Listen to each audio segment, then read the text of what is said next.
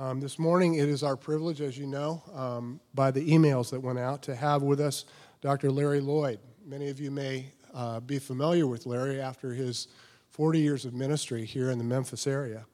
But Larry's a Memphian. He's a Central High School guy and then graduate of Rhodes College. He began his ministry life with Young Life and began the ministry of Young Life at Melrose High School back in 1975, and then was helpful in starting neighborhood Christian centers here in the city in 1978. He then went to Fuller Seminary out where I'm from in California and received there his Master of Divinity and Doctor of Ministry degrees, and subsequently returned to Memphis in 1987 to help create the Memphis Leadership Foundation. In 1997, Larry joined with some local business leaders to form the Hope Christian Community Foundation. And then in 2009, Larry returned again to Memphis Leadership Foundation, where he currently serves as their president. He's authored a book recently. It's called Recovering from Racism. And we want you to know that we would have this, or we may order it for you here in our bookstore. And I know it'll be helpful for the things that you'll be hearing this morning as well.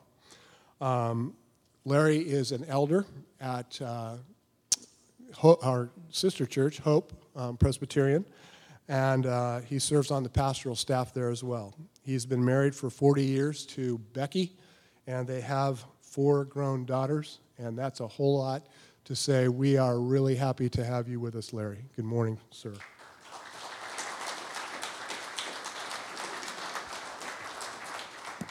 Thank you. It's good to be with you. I think this is on. And I had 4 daughters, and 3 of them got married in the same calendar year, all within 9 months. That's why I'm bald. And you got the boss of the Moss coming in a next month. I play a little golf. I know John DeWald will be here next month because he needs to learn how to putt. But he says he's not playing golf much anymore. But Lauren you'll be really blessed with, he's a putting genius. If you ever watched him play, he can putt.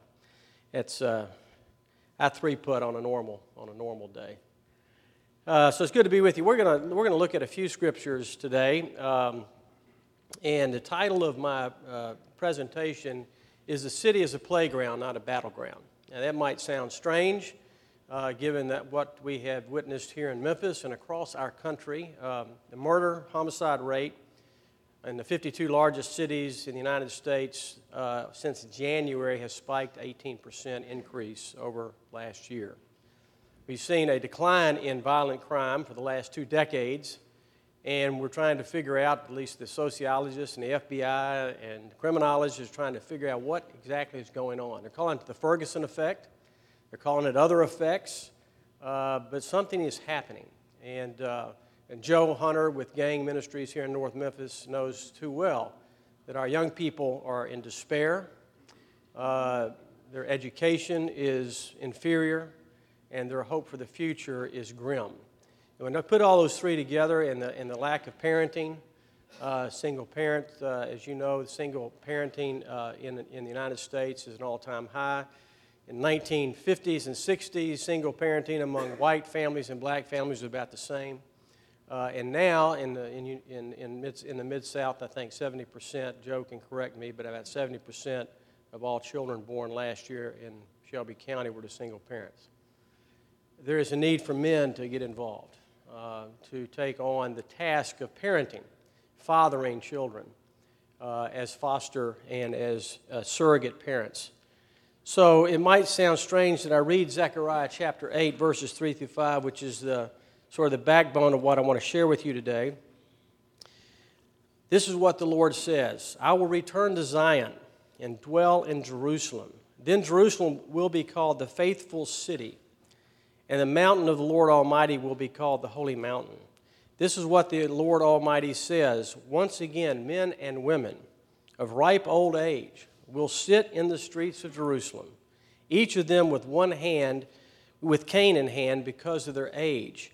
and the city streets will be filled with boys and girls playing there. Isn't that a wonderful picture of the New Jerusalem? This is the Jerusalem that Zechariah envisioned. Now, this text, with so many others in the Old and New Testament, has informed what we've been doing for the last 40 years here in Memphis and also in Los Angeles, building playgrounds to take the place of battlegrounds. Major urban areas across our country, Chicago, New York, Memphis, Los Angeles, San Diego, have communities that look more and more like battlegrounds today, much unlike the picture we have in Zechariah, where the most vulnerable, the children and the elderly, don't live in peace and are afraid to walk out their door. So our work in Memphis, with the Memphis Leadership Foundation and other leadership foundations in our association, there are 75 of us across the country. Memphis is actually the largest one in the world. I'll be in South Africa with 3 of them in August, Victoria, Cape Town, and Johannesburg, and Soweto, in Nigeria, in Haiti, in Dominican, India, Central America. Most of those, 40 of those leadership foundations here in America. But what we have in common is we are about rebuilding cities, seeking the shalom with the cities in which we are located, turning battlegrounds into playgrounds. So today I want to encourage you to think about this in your own life and how you can be a playground builder here, not only at Second, but the churches you represent. So before we get into this idea of playground, I must acknowledge that my theology of ministry, particularly ministry in the city, especially ministry among the poor, the marginalized, the oppressed, the left out and the left behind, was shaped in 1968 upon the assassination of Dr. Martin Luther King. I was at Central High School at that point. I grew up in a middle-class, upper-class home in Midtown. I grew up in a conservative evangelical church where we went every Sunday, Wednesday night, and Sunday night. We were at church every time the doors opened. But during those days, in the late 1960s, when I was in high school, something snapped. It appeared that the whole city might go up in flames. And all because of the teaching of a gospel preacher from Atlanta who asked that the sanitation workers here in Memphis be treated like men. The I Am a Man placards were a stark reminder that they were treated otherwise. In fact, major cities across our country did go up in flames. You'll remember Detroit, Newark, Los Angeles. Racism and injustice towards African Americans had come to a head, and Memphis was just another lightning rod that added fuel to a fire that had been simmering for hundreds of years. So there was a question in my mind as a teenager growing up in this environment. Was the gospel I had been raised with the gospel of the civil rights movement? Was the Jesus that Dr. King and other preachers, that primarily preachers led the civil rights movement, was the Jesus they were talking about the same Jesus that I had been taught about? As we all know, the evangelical church in Memphis, white evangelicalism that is, were not only disengaged from the civil rights movement, but in most cases adamantly opposed. In fact, as I came to find out, racism in my own church and in churches like ours was pretty much an accepted reality. We were taught, of course, to lead a morally exemplary life, which in those days meant no smoking, no drinking, no drugs, and no sex. Nothing was ever said about racism or injustice. That just was never a sermon topic. So in my teenage years at Central High School, some of the icons of the civil rights movement sent their kids there. And I had the rare opportunity as a privileged white kid to have cross-racial relationships with some of these young men whose fathers and mothers were icons in the movement. Maxine Vasco Smith, Samuel Billy Kyles and his children. And I began to wonder about the theology and the Jesus that I had been raised with. Now, this backdrop is important.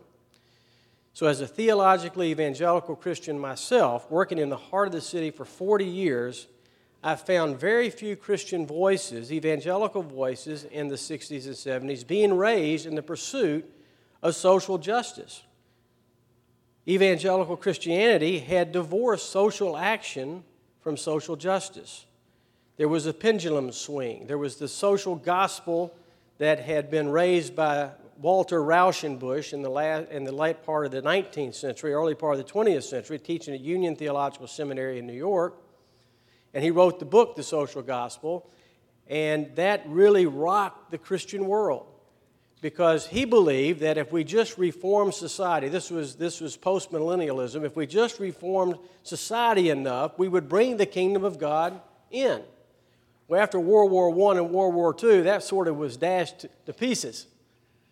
And so the pendulum swung back to the right to say we don't want to have anything to do with social gospel. It's all about personal salvation. And so we divorced the two as evangelicals, largely in the 20th century, on until the 1960s, when this radical person named Dr. Martin Luther King began to raise a different issue. So we opted for an individualistic gospel that often ignored the horizontal dimensions of the same gospel. Loving my neighbor meant loving someone who looked like me and acted like me and voted like me. But a careful reading of Scripture would paint a very different picture. That picture reflects a God who loves the poor, the oppressed, the marginalized, the left out and left behind, the prisoner, the orphan, the widow, the refugee, and the immigrant. Jesus was not a middle-class bigot, but a friend of sinners like you and me. He was a friend of lepers and widows, the sick, the lame, Samaritans, and Gentiles. And in the South, but I dare say across the country, in America, whites began to flee the city, moved to the suburbs, called white flight. That happened in the late 60s throughout the 70s, which led to a diminishing tax base, disinvestment in public education, leaving the poor at the mercy of government programs. Once vibrant playgrounds like Orange Mound, figuratively speaking, began to diminish and suffer, and battlegrounds began to take their place. And our cities still suffer today. We don't have to pore over the statistics to point this out, but just recently CNN reported that 50% of all children in public education in the United States are at or below poverty. Urban education in every major city in the United States is failing. Or we read Michelle Alexander's book, which I would commend to you, called The New Jim Crow, which is a convincing and well-documented commentary on what we might call now the military-industrial penal complex, as we lock up young men of color at alarming rates at younger ages for longer and longer sentences, further devastating families and communities in our city, and upon return to normal life, unable to keep or get a job because of their felony conviction. Yet at the same time, and get this, the majority of Americans live in 42 cities. Over 50% of all Americans live in 42 cities, and Memphis is one of those cities. 75% of all Americans are now considered urban, living in cities of 50,000 or more. And did you know that in 2013, 1 out of every 2 people in the world are urban?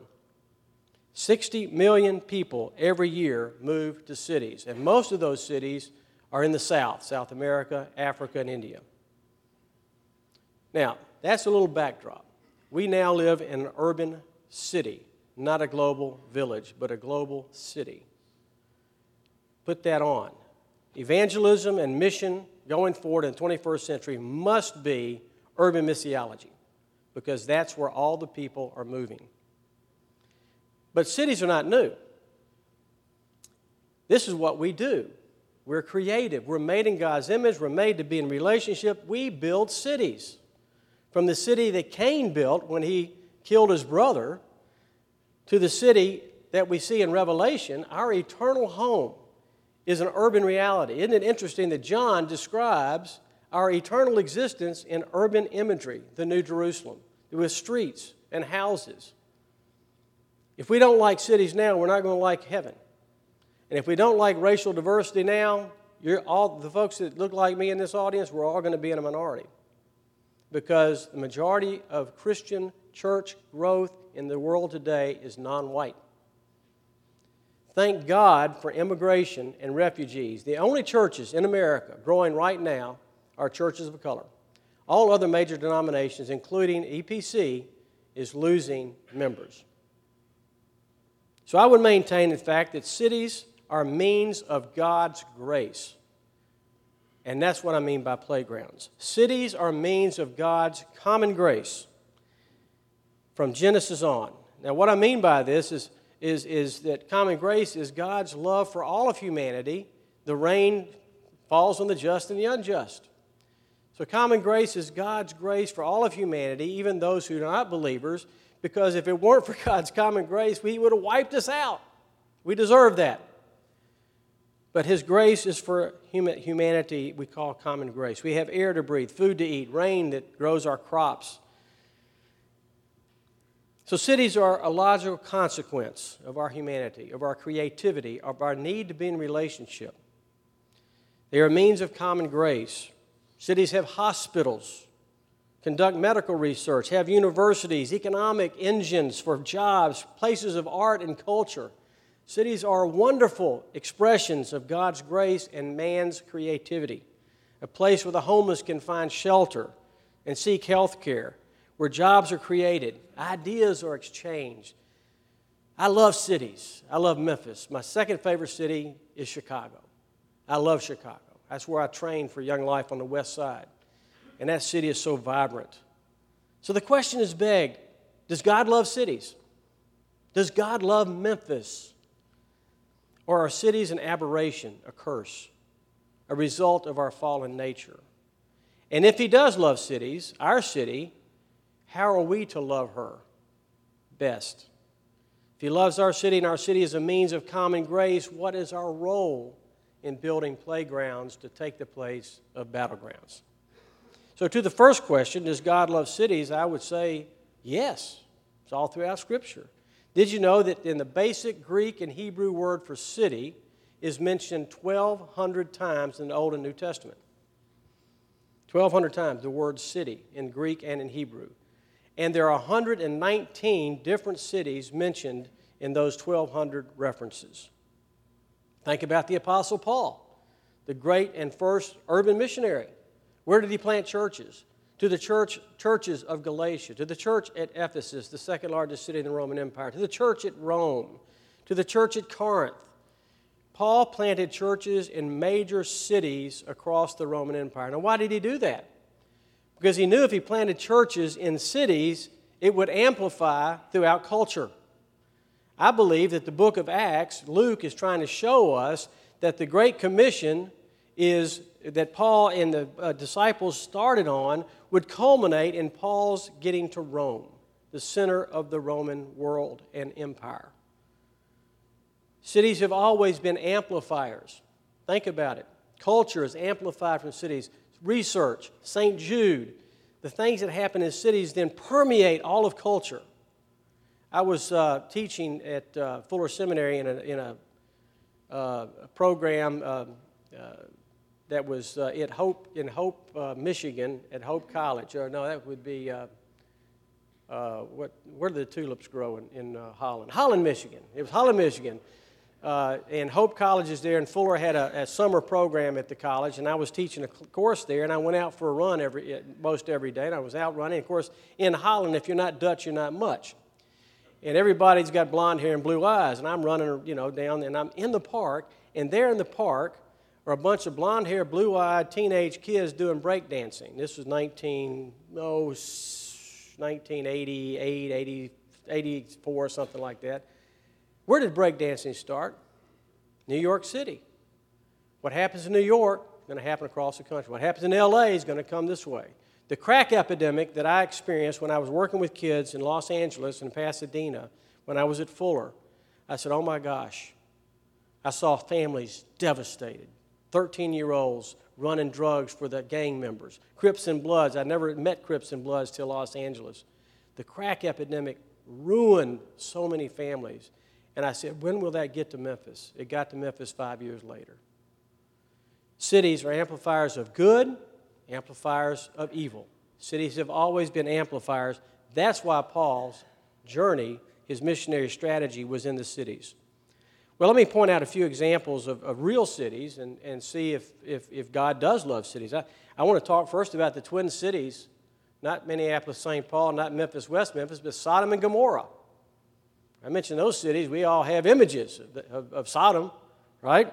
Well, Sodom is mentioned 34 times in the Old Testament, 17 times in the New Testament. We know that Abraham, the Abrahamic narrative in Genesis chapter 18, where Abraham begins to plead with the angel of the Lord not to destroy the twin cities. They were evil. God was going to destroy them, the angel of the Lord said.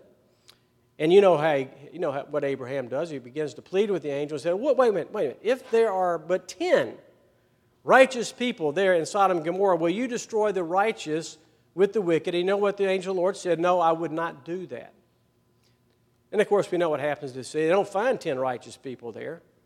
Lot was not all that righteous, but he was there. Abraham's trying to save his nephew, but the cities are destroyed. But you know what? We read that passage, and we're often so quick to read, we don't study.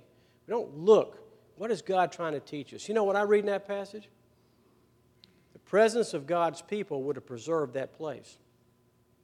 There's a direct correlation between the presence of God's people and the preservation of places.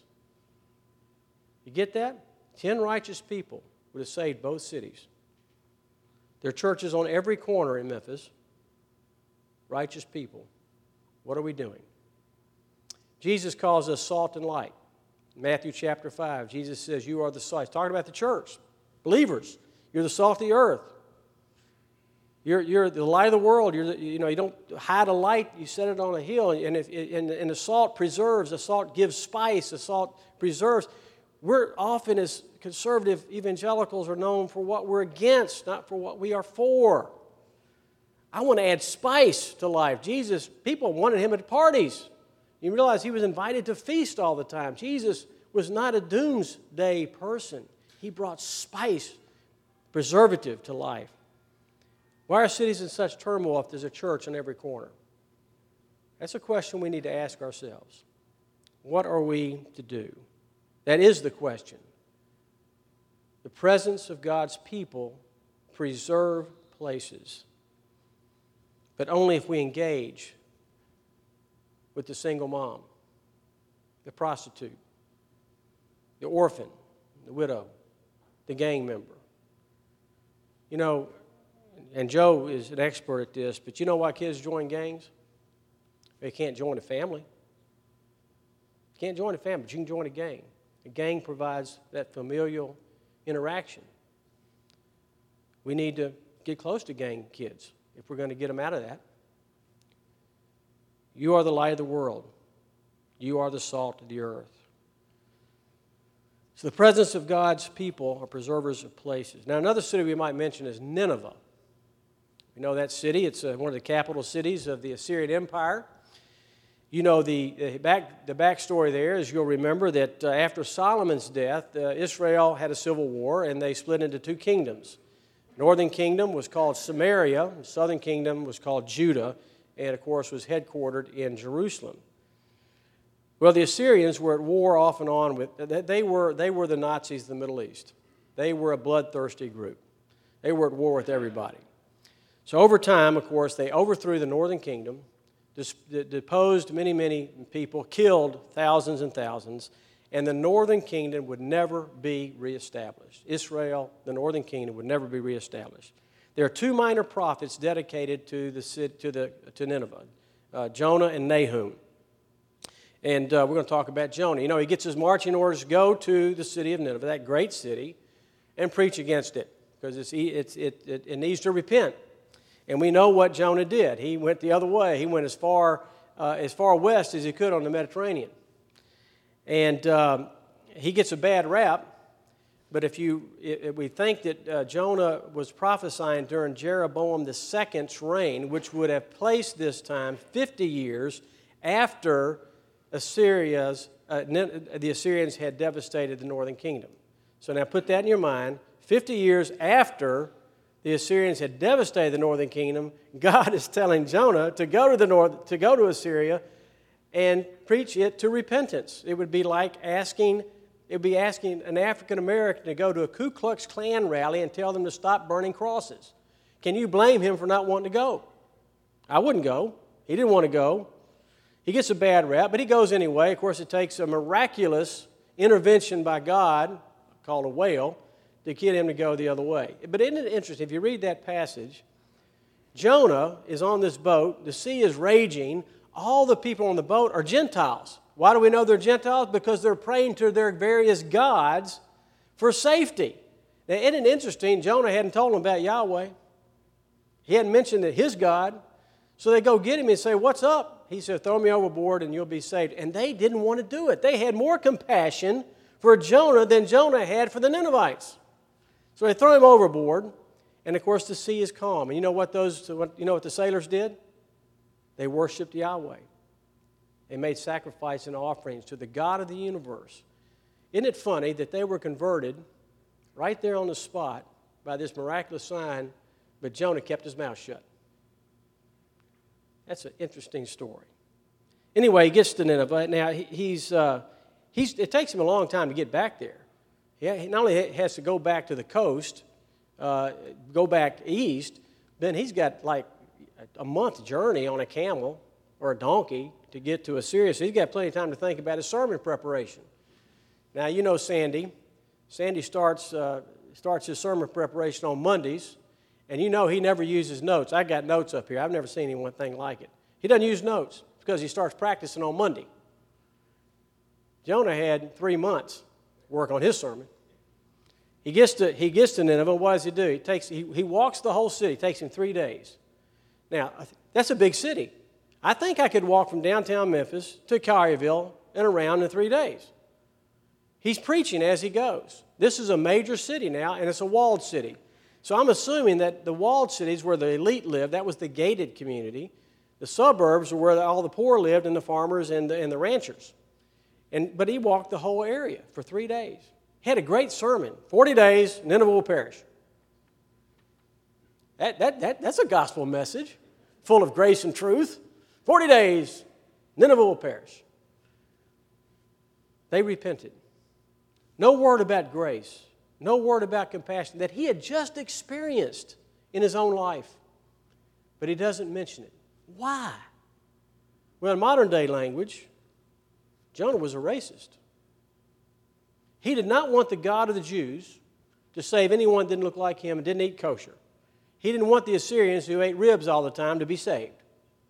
They weren't kosher. They weren't the chosen people. How dare God not be a respecter of persons? I keep the law. I keep kosher. He's supposed to like me. I go to church every day. I have a job. He's supposed to like me. Last chapter, Jonah's sitting, waiting for the sea. He's still hoping that God's going to destroy him. He's doing this, hoping. But now he's mad. And God, of course, says, "Do you do well to be mad?" And he says, "Yes, I do well to be mad, even to the point of death." Here's what the Lord says. "And should I not have concern for this great city, Nineveh, in which there are more than 120,000 people who cannot tell their right hand from their left, and also many cattle?" What's that about? Here's a city, Israel's arch enemy, destroyed Israel. Yet God is concerned for this great city. And could it be that the 120,000 that don't know the right from the left are the children that don't know the right from the left? And the cattle is their economy. They were the Chicago of the Middle East. They were cattle people. He was concerned about the children, concerned about their economy. He's concerned about people having jobs to feed their families. And this city would have been about 400,000 if you have 120,000 children, a little math, two children, a car in the garage, so forth, so on, 400, 500,000 people. And in that day, in the ancient world, that would be more akin to a city like New York City. Or we might cite the city of Babylon. That was the other arch enemy that destroyed the southern kingdom. Jeremiah chapter 29. Jews are living in exile in Babylon. This is what the Lord Almighty says, chapter 29. The God of Israel says to all those I have carried into exile. The Lord says, I've carried you into exile for a purpose. From Jerusalem to Babylon. Build houses, settle down, plant gardens, eat what they produce, marry and have sons and daughters. Find wives for your sons and daughters. Give your daughters in marriage so that they too may have sons and daughters. Increase in number there, do not decrease. Also, seek the peace and prosperity, the shalom, of the city to which I have sent you into exile. Pray to the Lord for it, for if it prospers, you too will prosper. Now, we reflect on these passages, and we think about our mission in the world. And as followers of Christ, we know that we live in two kingdoms. We belong to the kingdom of God, but we're living in exile because we know we have a future home. And our future home is the New Jerusalem, an urban reality. But until that time, until someone takes us out or we succumb to older age or whatever, or until the Lord returns, we live in this city and also in the city of God. And while we do that, we want to think of our city as a playground and how we build playgrounds. So let me get back to Zechariah's vision. Now we know it's the vision of the New Jerusalem. It's a future vision. But to give you the backdrop, the Jews had been allowed to return to Jerusalem from the Babylonian captivity, the Persian Empire. Ezra and Nehemiah, you know those books, those are post-exilic. But Zechariah is a post-exilic prophet after the exile. The temple was in the process of being rebuilt there in Jerusalem. And the context for Zechariah's vision in chapter 8 starts in chapter 7. In that, if you read that passage, you'll find that what God is saying to Zechariah is that God hates mere ceremony and empty religion, empty rituals. God hates that. Instead, he encourages them to pursue true religion. And here's what God says is true religion. This is what the Lord Almighty says. Get this. Administer justice, show mercy and compassion to one another. That sound like love one another? This is, do not, it goes further, do not oppress the widow or the orphan, the alien or the poor. In your hearts, do not think evil of one another. That's Zechariah chapter 7. This is how God describes true religion of the heart to the people in Jerusalem. That's Zechariah chapter 7, verse 9. If they do that, if they seek true justice, if they show mercy, if they have compassion for one another, if they don't oppress the widow or the orphan or the poor or the alien and not think evil of one another, then God says he promises a future blessing for the city of Jerusalem. A city where, in chapter 8, where boys and girls play in the streets and old folks with cane in hand sit on the porch drinking lemonade, watching them play. Now, I look around this room and I see some gray heads, bald heads. We remember the day when we played football in the streets. We remember when we played stick ball, cork ball. Remember cork ball? A little cork. Played in the streets safely. Parents watched us on the porch. Those are the days that Zechariah envisions for the New Jerusalem. And it's the portrait that we want to paint for Memphis. Now here's the connection. Jesus tells us how to pray. When his disciples asked, he said, John the Baptist, he taught his folks how to pray. Jesus, how do we pray? And he gives them the Lord's Prayer, right? And in that prayer, he tells us to seek his kingdom on earth as it is in heaven. Have you ever put your head around that? That's pretty radical.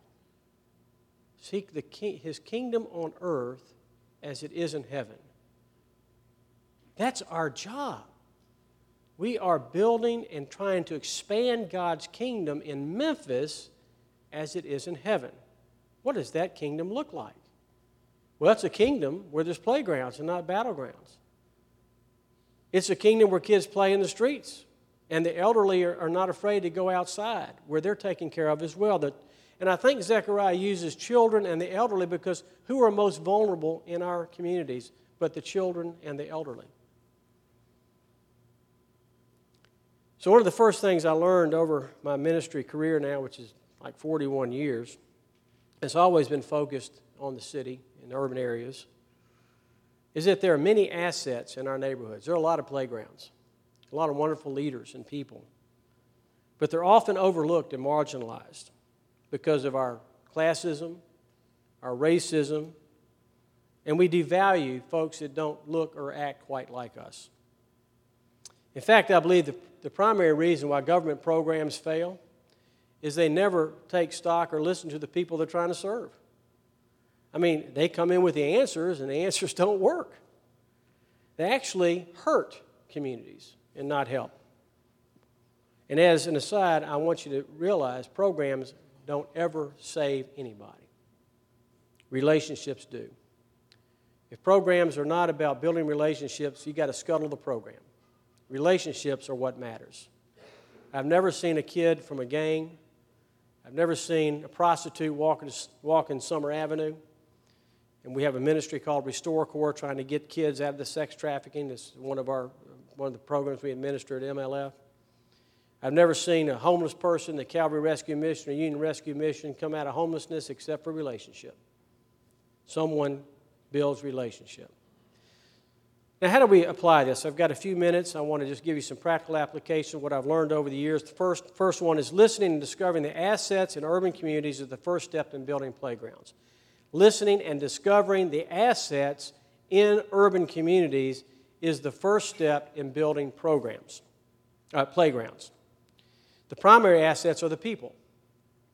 Too often churches in the suburbs or parachurch ministries from the outside come into a neighborhood with a program, with an agenda, trying to help the people they serve. And when this happens, you know what happens? Resentment on both sides.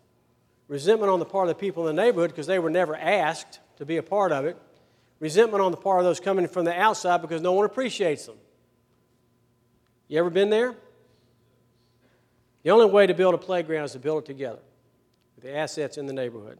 The second thing I want to leave you with is that building playgrounds takes time. It takes time. Playgrounds aren't built overnight. Communities didn't become impoverished overnight. There were systems at work over decades, over centuries, even centuries that led to communities of despair. Slavery, Jim Crow, unjust housing codes, job discrimination, broken justice systems, separate and unequal education. I go on and on. Individual sin always leads to corporate sin. And so we have these systems at play, all conspire to disenfranchise whole races of people. The passing of civil rights legislation could not immediately erase hundreds of years of injustice. So this sort of systemic injustice is still at play, and it takes time to turn it around. It takes dogged determination over time to continue building playgrounds in the heart of our city, even if we don't see the results we want. The third principle of building playgrounds is to avoid providing relief unless absolutely necessary. There are many cases where relief is called for: hurricanes, tornadoes, a house burning down, an apartment complex devastated. But even then, we should seek opportunities to develop the talent and talent of the people that are being served. Relief, if done without a view toward development, leads to dependence on the part of those receiving relief or paternalism on behalf of those providing it. So relief only when necessary, always toward development. I would commend to you Bob Lupton's book, Toxic Charity, or Brian Fickert's book, When Helping Hurts. Charity can be toxic if it leads to dependence on the one hand and paternalism on the other. The fourth rule of playground building is servant leadership. This is a warning against top-down leadership. Instead, we must adopt servant leadership, giving ourselves away and training up neighborhood leaders. Of course, our model for this is Jesus himself, who came not to be served, but to serve and to give his life as a ransom for many. I've been at ministry in the heart of Memphis for decades, but I realized a long time ago that top-down never works. Going in with the answers is simply unworkable. Only the residents of the community itself can build the playground and solve their own issues. We can help by being servant leaders, listening, asking questions, coming alongside, but we can't go in with ready-made solutions. And the fifth principle I would leave you with today, I have a lot more, by the way, just a few of them, is the idea of practicing holistic ministry. We never compromise the priority of evangelism, but we must hold together the proclamation of the gospel with the doing of the gospel, never one without the other. The gospel is exceedingly personal, but it's exceedingly social at the same time. You know, Christians, followers of Christ, we're the only ones that can talk about salvation from sin and destruction while at the same time being concerned about public transportation. We're the only people, those who follow Christ, that can talk about a personal relationship with Jesus Christ at the same time engaging public schools. We can do both. We not only proclaim the gospel, but engage ourselves in seeing that every child in Memphis receives an excellent education. We can do that. We can hold both those in tension, proclamation and doing of the gospel. And the final principle today is incarnational witness. That is living out the gospel in relationship. Programs are only platforms for relationships. I call this living the gospel out loud. Of course, it's modeled in Jesus himself, who became flesh and dwelt among us. That was drilled into me by Young Life years ago, winning the right to be heard, building relationships with young people. I was in D.C. a few months ago, preparing for some consulting with a major church in New York City, which many of you know about. This church is planting churches all over the world, but also New York. And the leadership of that church has asked us as Leadership Foundations to help them understand how to get involved in playground building, how to really engage the neighborhood. They didn't have a ramp, didn't have an on-ramp. And so we're working with this group because they understand, this church, this mega church in New York City understands that apart from incarnational relationship, church planting will not work in desperate neighborhoods. They get it. Let me conclude with this. Years ago, 1975, when Becky and I started in ministry with Young Life Urban Ministries, we moved into a community called Orange Mound. Many of you know Orange Mound, where Melrose High School is, the largest African-American community this side of Harlem. And we built relationships in the community. That's what we were taught to do in Young Life, is to build relationships on the playgrounds, on the basketball court, hanging out, football games, basketball games, at the school. That's what we were taught to do. And you know, if you know about Young Life, you know you have a weekly club where you proclaim the gospel. You have a weekly Bible study they call Campaigners, and of course the summer camping, which is second to none. But the genius of Young Life was called contact work, building relationships with kids. We call it contact work. Simply being present and building relationships. And one young man in particular comes to mind. He was getting kicked out of school every day, almost every day, around 10 o'clock for fighting or cursing. Kids just picked on him. He was a big guy, failing in most of his courses. Nobody liked him. They picked on him, but he had terrible acne. Terrible acne, and I say terrible, you've never seen anything like it. And because he lived in apartments known as garbage gardens, folks knew how to push his button, and you can only imagine why they called his apartment Garbage Gardens. But Becky and I had a relationship with this kid. He started coming to Young Life. I can't remember this day how he ever got there, but I knew his story, got to know him. I knew his dad had left when he was 8. His mom worked 12, 14-hour shifts at Baptist Hospital in the cafeteria every day, cooking at the hospital. He had no medical care, had never had breakfast except a package. You remember those package of those white powdered donuts? That and a Coca-Cola is what he had for breakfast every morning, which is why he had the sugar blues at 10 o'clock in the morning. Got in a fight. That was his breakfast. Garbage Gardens was right behind our house there in Orange Mound, and so as we got to know him, Becky began to make him breakfast every morning.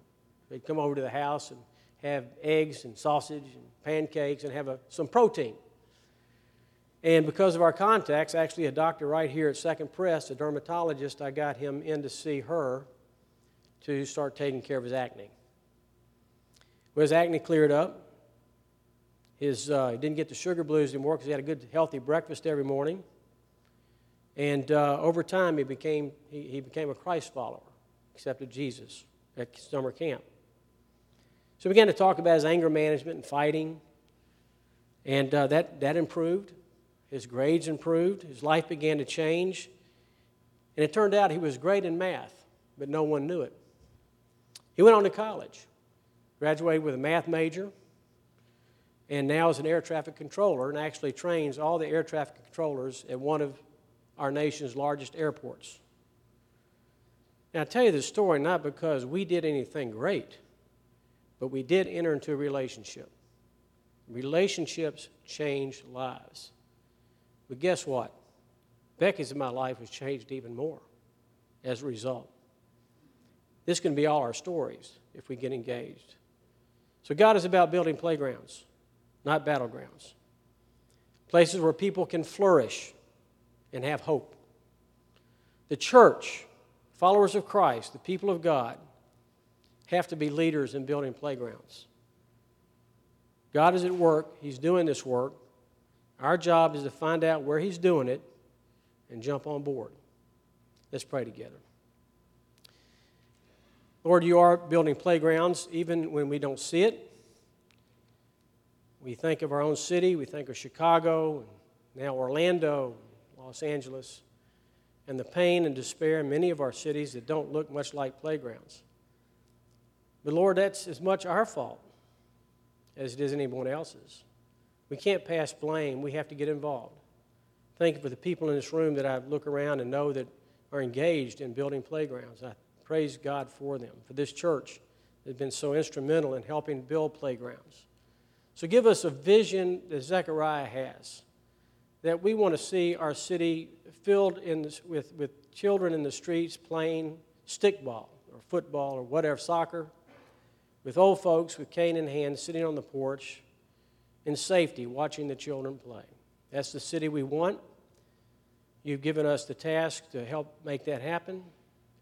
Give us the grace, the courage, the stamina, and the vision to see your city, the city of Memphis, as you would have it be. In Christ's name we pray. Amen.